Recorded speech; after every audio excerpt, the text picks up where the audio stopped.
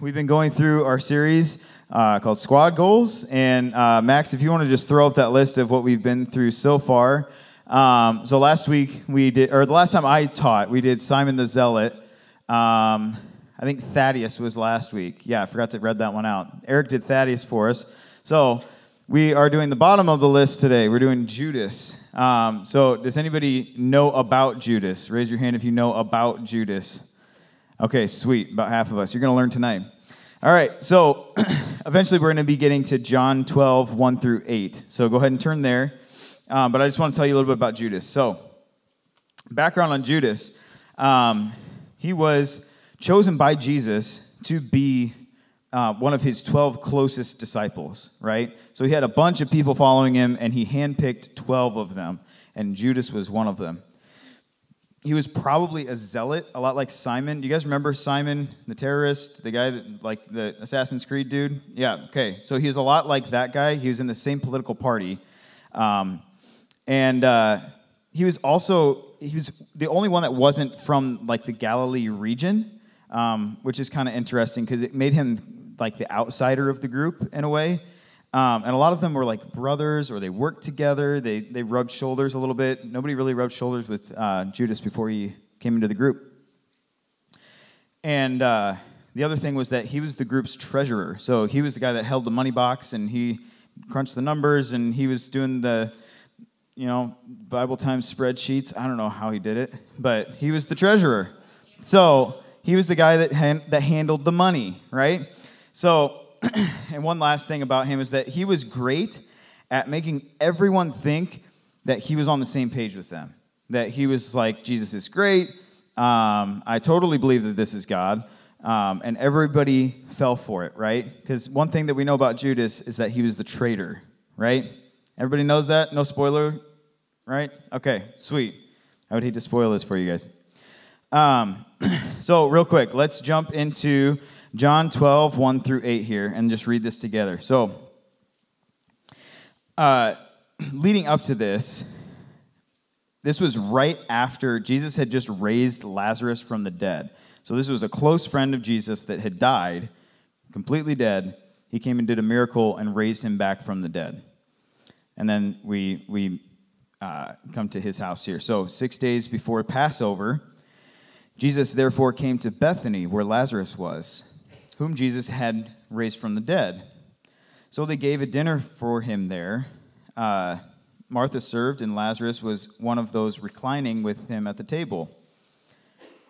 Mary therefore took a pound of expensive ointment, a pound of liquid. That's a lot of liquid when you think about it, a pound of it.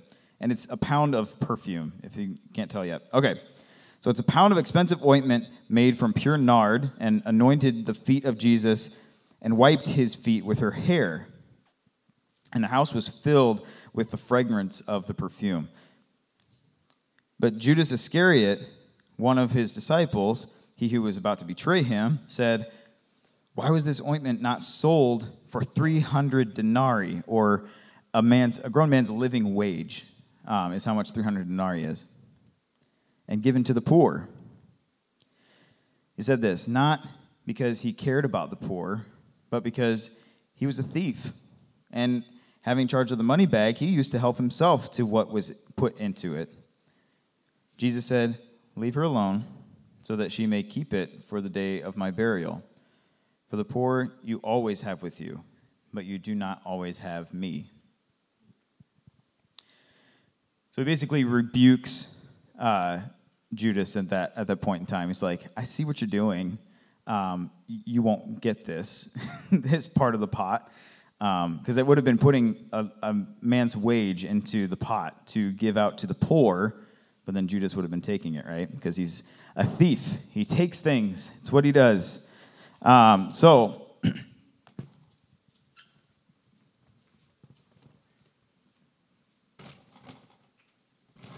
for me, it was helpful to see a timeline of what this looks like. So Judas's timeline here. I'm going to move my stuff, so I'm actually somewhat following protocol here. All right, so Jesus raises Lazarus, right? That's what happens before we ever get to this dinner. So Jesus raises Lazarus. This will be great for you note takers out there.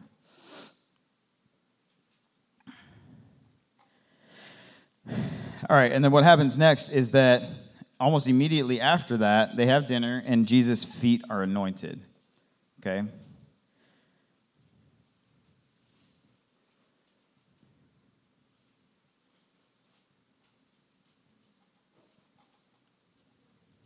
Okay. And now here's where it gets interesting. When Jesus calls out Judas, immediately after that, he goes to the Sadducees or the Sanhedrin, and he makes a deal with them. He says, how much would I get for turning Jesus over to you? Immediately after this, it says he left the party and he went and talked to those guys.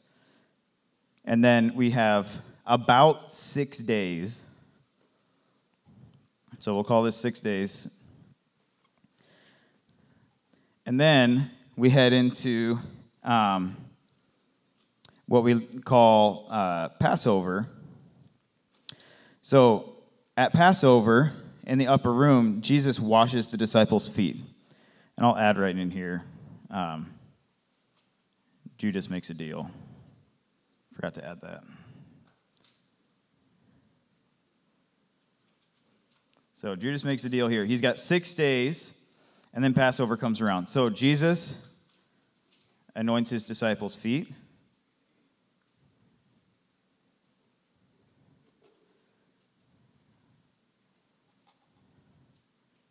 Or not anoints, washes.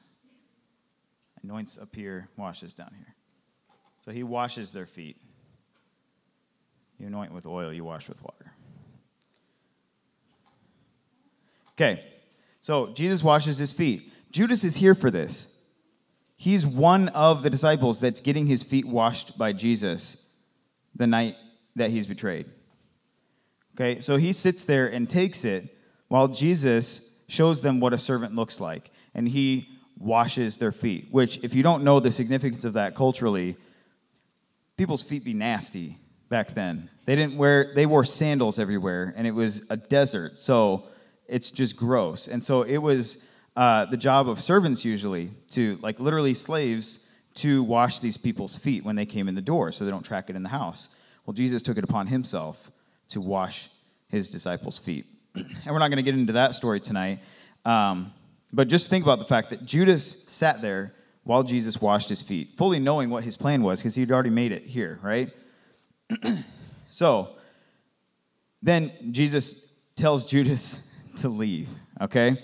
So he essentially says, one of you is going to betray me. And they all say, surely not me, surely not me. Even Judas especially says, surely not me, because he wants to look good, right? He knows it's him. Jesus says, in one of the gospel accounts, he says, the one who I dip my bread in the wine and give to is the one who's going to betray me. And he literally does that. And then he says, go and do what you must. Somehow, probably Holy Spirit intervening, but also the fact that Judas was just a really good deceiver. He was a great liar, a manipulator, somebody who got stuff from people like it was his job. So yeah, I wasn't going to say it, but yeah. So he took things from people. That's what he did. And so Jesus says, it's you, essentially. But the disciples don't know what he's talking about. He says, go and do what you must. He thought he meant somehow that meant giving to the poor or something. So Jesus tells Judas to leave.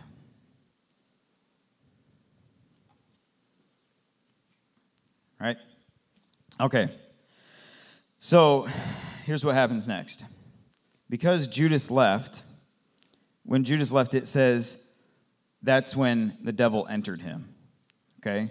So what Jesus was about to do is, it's a holy sacrament. We do it here. We only do two things like that, and it's baptism and communion. This was the first communion. So he didn't want the devil to be present in that, but the devil had just entered Judas, so he said, get out of here. You don't belong here. So get out of here. So Jesus tells Judas to leave. And then we have the first communion, right?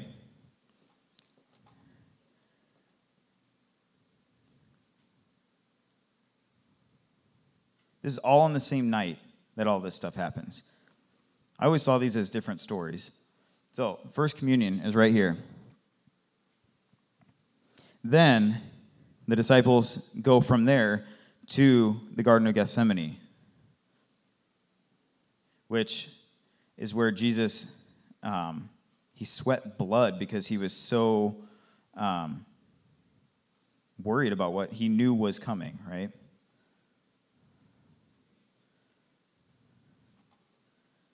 So they go to Gethsemane. Right. At Gethsemane, that's when Judas brings not just a couple of guys, it's hundreds of soldiers, because they were expecting a fight. They expected the disciples and whoever else was with them at the time to not let Jesus go without a fight. And if you remember from back in Peter's story, Peter did fight. He cut a guy's ear off. So they kind of were in the right for thinking that they were going to need an army, right? So they brought an army. Judas brings that army, and he betrays Jesus.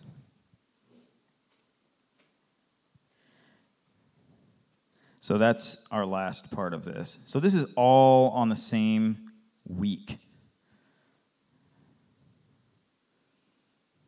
Right? So we have all this is in a very short span of time, and then not long after that, Jesus is crucified. And it also says, and I don't want to go too far into it, but it says that after Judas betrays Jesus, he feels so guilty that he goes and he kills himself. So that is the last part that I just don't want to put on there because it's too sad to put on there. What I want you guys to take away from this is that Judas missed out. Okay? So this is the last part of Judas's life.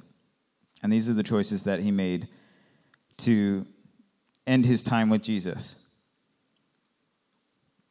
He had been spending time with Jesus for 3 years. The God of the universe come down in human form. He had been walking with him for 3 years. He could have asked Jesus anything. He could have learned anything from Jesus. But he chose not to. He took that privilege and he threw it away for a handful of change. Not anywhere near the nard that he was complaining about earlier. He threw it away for nothing. He could have enjoyed 3 years that he got to spend with Jesus. He saw Jesus doing miracles. He saw Jesus himself share the gospel. We try our best up here to share it with you guys of what it means. Jesus shared it in a way that nobody had ever shared it before or would afterwards. So he missed out on it. Not just because of what he did here, what he did all the way leading up to it. If you look back in Scripture, you can see his heart become bitter all the way back when they were doing ministry in Galilee, which was pretty much the beginning of Jesus' ministry. So his heart was not in the right place to see all these amazing things that Jesus had been doing. And that was his own choice, because he was too focused on the money. He was too focused on having power and popularity. Remember, he was a zealot, so he would have thought that Jesus was coming to conquer this area. And the more that he got into it, the more he realized, oh, that's not this guy's agenda. He just wants to do this peacefully. He wants to do this in a spiritual way. It's going to be a spiritual kingdom. Well, this isn't what I expected at all. I've wasted years of my life on this. Well, I might as well steal some money on my way out. That's his mindset this whole time. And so he's missing it. He's missing all of this amazing stuff that's happening all around him. He raised Lazarus from the dead. Lazarus was sitting at the table when Jesus' feet were anointed. He was a dead guy, and he's having dinner with them. And he missed it. He could have been one of the 12 disciples that go to create the church. God could have found another way for Jesus to head to the cross. And he could have enjoyed eternity with Jesus. But he chose not to. He chose to be selfish. He chose to choose money and power and popularity. And it's just sad to think of how much he missed out on. In this book that we're going through, it says, it's possible to be near Christ and associate with him closely but superficially, and yet become utterly hardened by sin. So let's tie this in with Simon the Zealot from 2 weeks ago. So Simon's story is this. He's this political terrorist, right? Or at least he's part of that party. And so he sees Jesus as this conquering king, this guy who's going to take it by force physically. And then as he finds out that that's not Jesus' plan, his heart softens. And he ends up being one of these 12 disciples that Jesus built his church on. The other side, you've got Judas the Zealot. Same thought process. He sees Jesus for who he is, a little bit more. He doesn't like what he sees. And so he hardens his heart, and this is what we get. He betrays Jesus. He does the worst sin that arguably anyone has ever done because he hardened his heart towards Jesus instead of accepting what he was doing and looking around him and seeing, this is a big deal, and I'm getting to be a part of it. Guys, how much are we missing out on? God is still living and active today. He tells his disciples when he goes up into heaven, I am sending a helper for you that will be better than if I was here physically. I feel like I've said this before, but Jesus said, I'm sending you the Holy Spirit, and that's better than me physically being here.